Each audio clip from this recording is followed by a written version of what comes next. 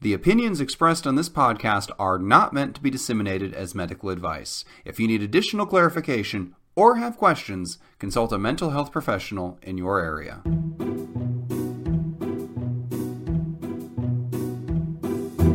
Hello, and welcome to 10 Minutes to Save Your Marriage, the podcast where a comedy writer, that's me, James Breakwell, and a psychologist, that's me, Dr. Steve, try to solve your long-running relationship issues in 10 minutes or less. This intro isn't even a challenge anymore. Now that we... Could you hear the smile? Could you hear the smile on my face? I heard the smize. That's what I heard. Yeah. I guess just because we only record this occasionally now, we just don't have as much to fight about. So... But this one, actually, we're recording it at the last possible minute. In theory, it's going up today, so we only missed a week or two, so good for us. And now, thanks to our not at all pathetic begging, we have a plethora of questions. More questions than you can shake a stick at. Ooh, all right. Well, 22 skidoo. Yes, and I have not screened this at all, so let's be surprised with some inappropriateness. Here we go.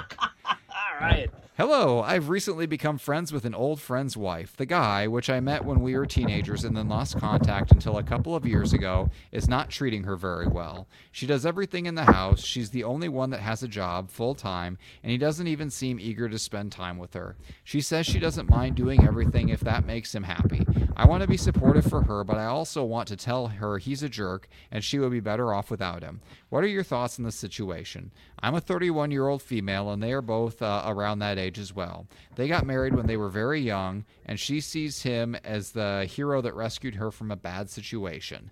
Thanks. All right, take it away, Steve. Wow, very good. Well, I think the letter writer has it nailed.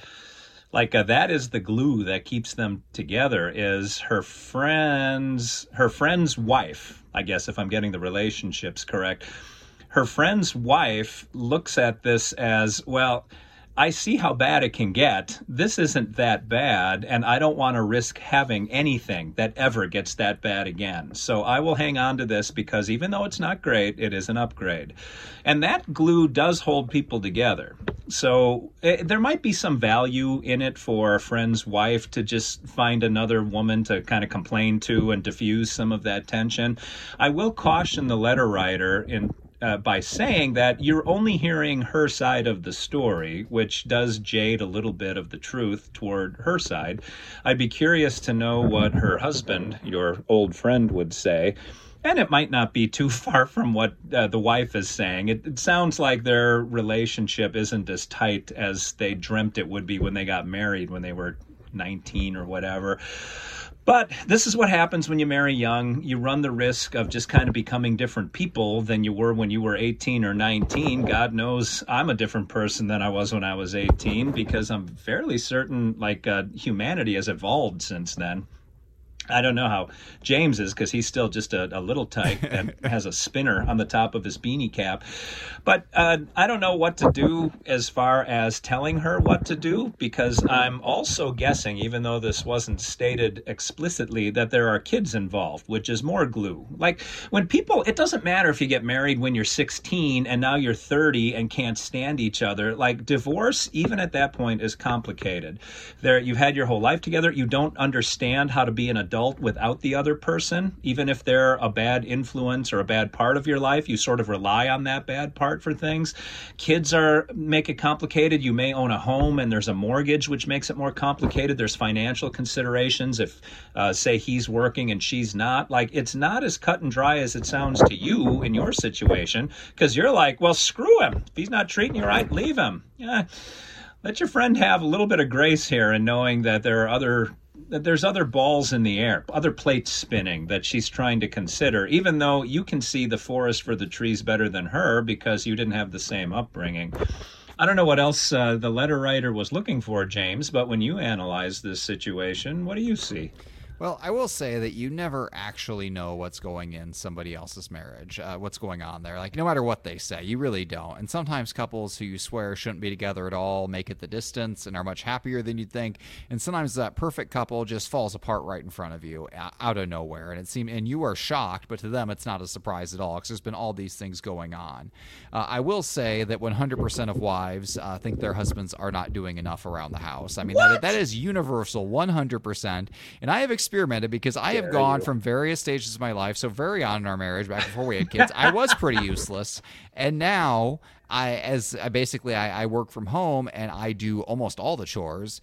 And in all of that, my wife's impression that I don't do enough has never changed. It's never wavered. I just accepted that. I was like, you know what? I do what I can, and that's okay. I don't think you will ever find someone out there, probably husband or wife, who's like, yeah, my spouse does too much. They possibly couldn't do more. They're perfect. These are things you will never hear a spouse say, especially when they're blowing off steam to a friend. You don't go to a friend and gush about how perfect your life is. Like, this is your chance to kind of bring up all the annoyances. Even if your life is 98% good and 2% bad, you just need sometimes to get out and vent about that 2%, and that might be what's going on here. Maybe things aren't quite as bad as what they seem, but right now this person just needs to get some things off her chest to deal with that 2%. So that might be part of it. And if that's not part of that, if this is really a bad relationship, and if she really should leave this guy, which is entirely possible, the one thing they're never going to do is listen to advice from friends. Like,